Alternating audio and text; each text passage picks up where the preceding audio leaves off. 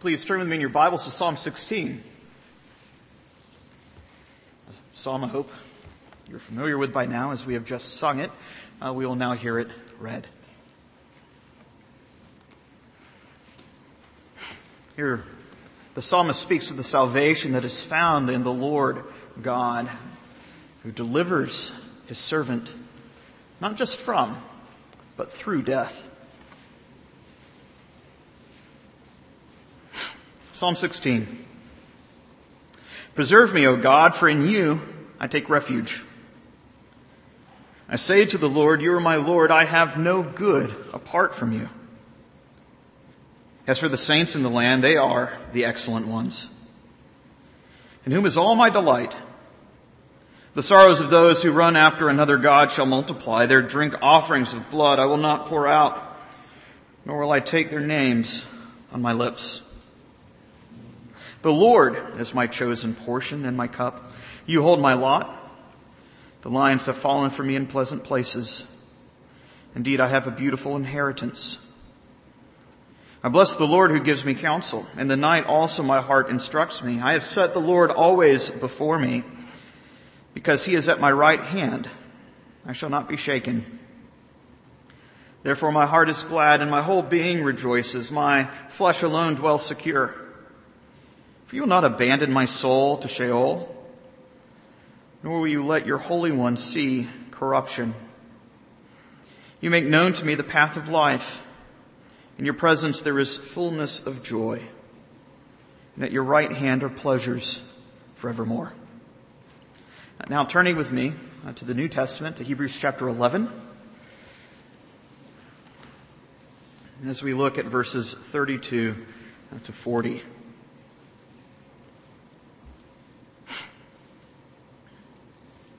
Hebrews chapter 11, beginning in verse 32 through the end of the chapter. What more shall I say? For time would fail me to tell of Gideon, Barak, Samson, Jephthah, of David and Samuel and the prophets, who through faith conquered kingdoms, enforced justice, obtained promises, stopped the mouths of lions, quenched the power of fire, escaped the edge of the sword, were made strong out of weakness, became mighty in war, and put foreign armies to flight. Women received back their dead by resurrection.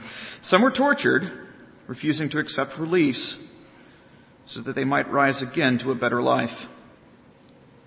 Others suffered mocking and flogging and even chains and imprisonment. They were stoned, they were sawn in two, they were killed with the sword. They went about in skins of sheep and goats, destitute, afflicted, mistreated, of whom the world was not worthy, wandering about in deserts and mountains, and in dens and caves of the earth. And all of these, though commended through their faith, did not receive what was promised, since God had provided something better for us, that apart from us, they should not be made perfect. This is the word of the Lord. Let us pray. Our gracious God and Father, we do thank you for the giving of your word. We ask now that through its preaching, we would hear our Savior speak from heaven. That through the ministry of your inerrant and infallible word, you would guide, comfort, and correct your church as we walk this earthly place as pilgrims and immigrants in this land. We ask these things in Christ's name. Amen. Why does this guy keep on talking? I think that is the most common question I find myself asking at any given presbytery meeting. Perhaps you feel the same way about my preaching. Maybe perhaps to put things in perspective, we began working our way through Hebrews chapter 11 back in January. Back before y'all even knew that Derek Barson was our pastoral candidate. And it's now almost July. You think of how much more can we take going through a given chapter. I was reading through one of Augustine's sermons earlier this week, and of course this is a preacher known for the gift of gab, and he actually, I think jokingly, referred to his sermons as a form of martyrdom for the members of his church. because they would have to endure through his long-winded sermons week in and week out. Why is this guy still speaking? It's actually interesting because this is how one translation takes this opening question here in verse 32. And this is the rhetorical import. In other words, that the author of Hebrews in this written sermon seems like he's beginning to come to a close. And of course, in decent preacherly fashion, he goes on for another 2.5 chapters.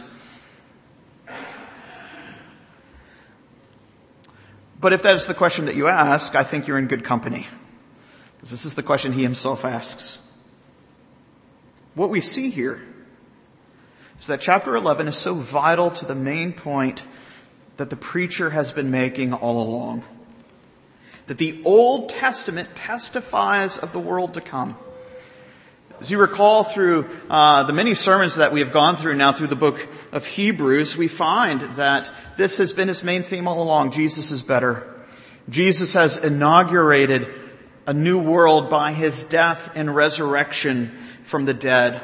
And this is not just found through some isolated proof text here or there. If you recall when we looked at chapters 5 to 10, as Hebrews looks at Christ as our high priest, he argues that on the basis of just 2 verses. But what he's showing here in chapter 11 is this is not just some random proof text, but rather this is in fact the sum and the substance of the totality of the Old Testament. That Christ has come and that Christ is better.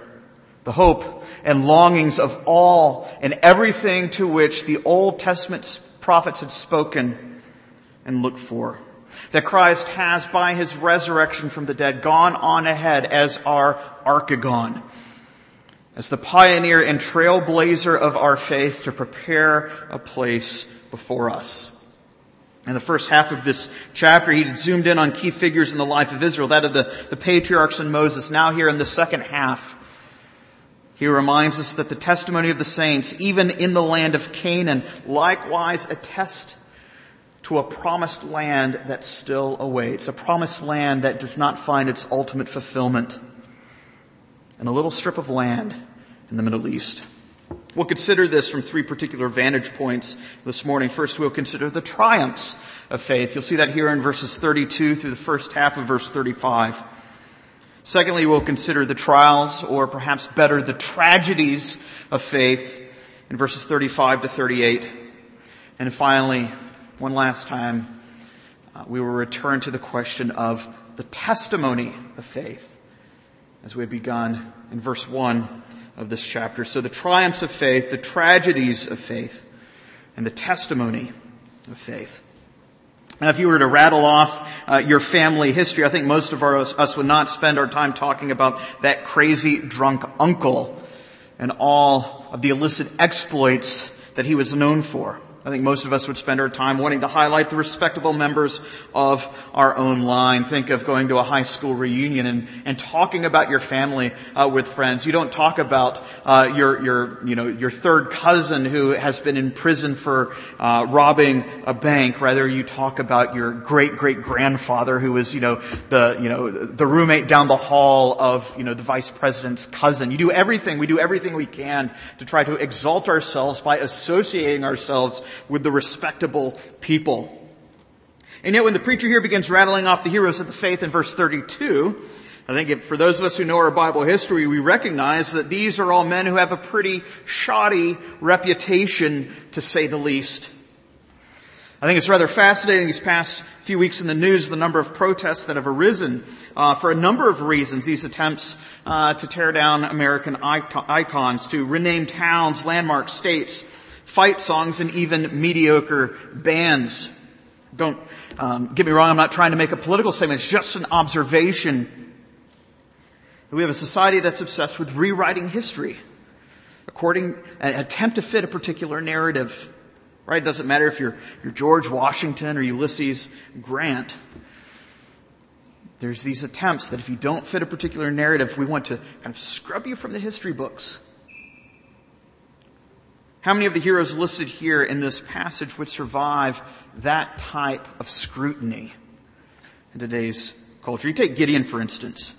Read through the book of Judges. I think we grow up and we remember the first half of the story of Gideon, the man full of fear who hides behind a vine press and is commanded to lead God's army to battle. It's a good thing. He obeys. He demonstrates such faith. But towards the end of his life, he certainly seems to become a man on a power trip. As the nation proclaims him as king, what does he say? He says, no, I'm not king. Then he turns around and names his son what? Abimelech. My father is king. Kind of gives us insight into his own psychology. It's much like Oliver Cromwell during the English Civil War, isn't it? Who refuses the title of king after they had killed the previous monarch. But then he has Parliament declare him to be Lord Protector. And then he declares his son to be his successor. It seems to be a distinction without difference. Think of Barak, the judge who is something of a coward. Here's a man who refuses to fight. When Deborah, a woman, comes out and says, you need to go fight, what's his response? Well, I'll go if you go. You think of Samson, probably the guy in the Old Testament who kept his parents up late at night worrying about where he is. The man who is cocky and rebellious, chasing and carousing with pagan women. Think of Jephthah, the man who leads a tremendous military victory on behalf of the people of God and then makes a rash vow to the Lord. Says, the first thing that I see when I come home, I will sacrifice it to you. And what's the first thing he sees? His beloved daughter, which he sacrifices to the Lord foolishly. You have Samuel, who's not the most discerning father. He appoints his son as judges in the land despite their own wickedness. And then, of course, there's David. I think to call him an adulterer and murderer is something of a dramatic understatement. Here's a man who's a peeping Tom. Sees somebody else's wife and then gets his guards to bring her to him so that he can indulge in his own lust while her husband is away. Actions that would make, I think, even Harvey Weinstein blush. And yet these are men listed in Hebrews' Hall of Faith. Doesn't provide a whitewashed history. Rather, the author of Hebrews is utterly transparent. Praise God that he does not treat us as the world treats its own. Think of Psalm 130. If you, O Lord, would mark but one of our iniquities, who would stand? Who here is spotless? What we see rather is that rather than trying to give a piece of political propaganda in Hebrews chapter 11, the author is utterly transparent and he highlights what we might call the crazy drunk uncles of the Old Testament. The people that you would almost want to be ashamed of. And yet he's not ashamed of them because the Lord is not ashamed of them. What a grace is it to know that the perfectly just God does not treat us as our sins deserve, but rather he justifies those who trust in him, despite our many heinous sins.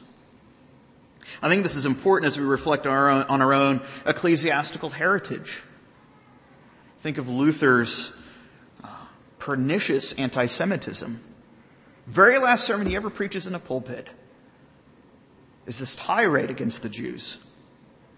You think of Jonathan Edwards' slavery and the fact that Charles Hodge owned slaves. You have Dabney's vicious racism. Even the founder of our denomination, J. Gresham Machen, a vocal proponent of segregation, even at Princeton Seminary. When we look back on the heroes of the faith, both in the Bible and in our own Reformed tradition, we don't have to pretend that their sins are not there in order to commend them for their faith. There's no need to whitewash our history, nor is there any need to excuse their sins, because they are heinous sins. But rather, we continue to see Hebrews 11 as a paradigm through which we see our own history, to highlight the wideness of God's mercy towards those who put their hope in him. What an encouragement it is that in a world that devours its own, we have a Savior who does not act as such. that the God of heaven took to himself a true body and a reasonable soul, that he might bear our sins, that we, sinners though we are, might be welcomed and received into God's family.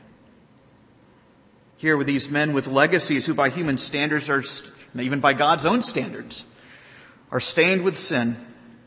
Yet we see that here God does not condemn them for their faults, but rather commends them for their faith, for their miraculous victories, that they conquered Canaan, that they imposed justice and established godliness in the land, that they secured God's promises, that they shut the lions' mouths, that they passed through the fire, and that they escaped death. What we see here in verses 32 to 34 are three triads, three sets of three descriptions of the various ways in which the saints of the Old Testament triumphed through faith, through victory, through deliverance, and through empowerment. All of these escalating to the greatest triumph of all, the resurrection from the dead, the triumph over death itself. How great a testimony faith is when we read the story of David and Goliath, when we read the story of Daniel in the midst of the lion's den, or Shadrach, Meshach, and Abednego. But if we just stop there, I think we would do ourselves a disservice in expecting that the immediate outcome of faith will always be one of victory. Faith triumphs ultimately in the end, but it does not always triumph immediately. As now the author highlights the trials and the tragedies of those who trusted God as well.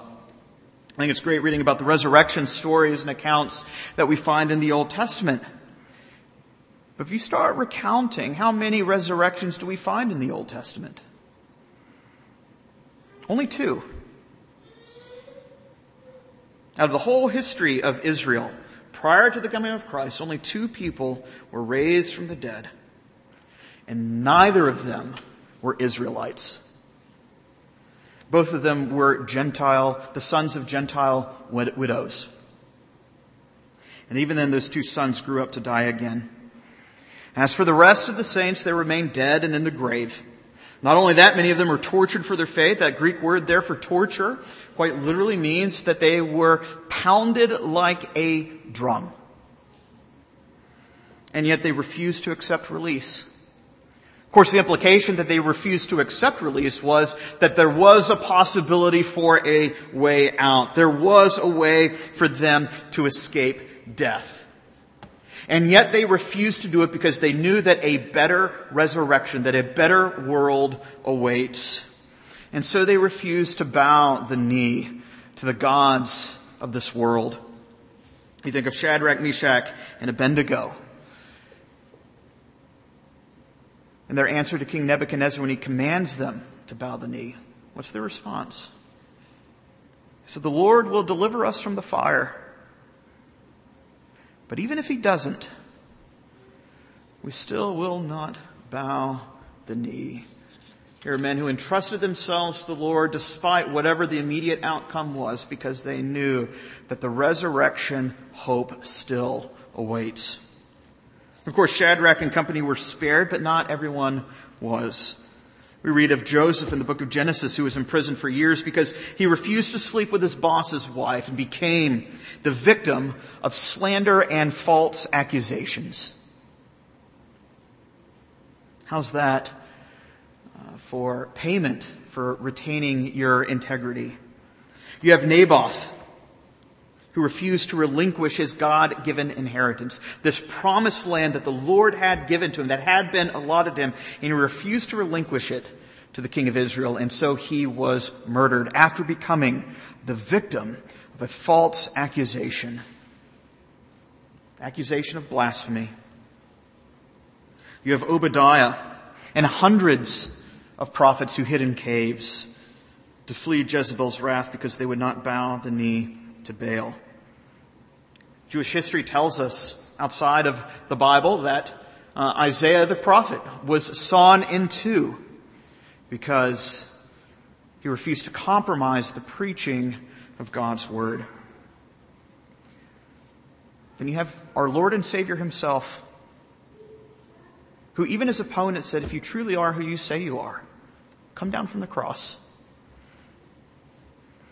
Christ refused and died. Is this because that any of these did not have enough faith? That is certainly what the charlatans on the so-called Christian television networks want to say. Name it, claim it. If you're suffering, then clearly it's because you do not have enough faith. But that just does not comport with the biblical testimony of faith. We see here a particular pattern in verses 32 to 40 of this chapter. The triumphs and both the tragedies of faith. And this tells us that it is not the immediate outcome of what happens that validates the legitimacy of your faith. Rather, faith does something objectively in the midst of trial. It testifies of the new world to come in the midst of this present world that is passing away. It is not that their faith was subpar. Quite the opposite, as we see here in verse 38. Why is it that tragedy strikes these particular saints? We're told here the reason. It's because the world was not worthy of them. I think this really recalibrates our understanding of how we endure suffering and how we understand suffering in this present life. To entrust yourself to God and to suffer the loss of limb or life is not proof that your faith is invalid. It is not evidence that God has somehow slipped or tripped or fallen off of his throne. It is not an evidence of lack of faith. Rather, these, what we might call tragedies of faith, is itself God's own testimony that the world is not worthy of you. What is it that Psalm 116 tells us? That in the sight of the Lord, the death of his saints is precious. So interesting that in the early church, when a Christian was martyred, the church would refer to the day and anniversary of their martyrdom as their birthday. It's the day of their entrance into the new world. What we see here is faith is not the missing link. It is not that key ingredient to having your best life now. Rather, faith testifies that the best is still to come.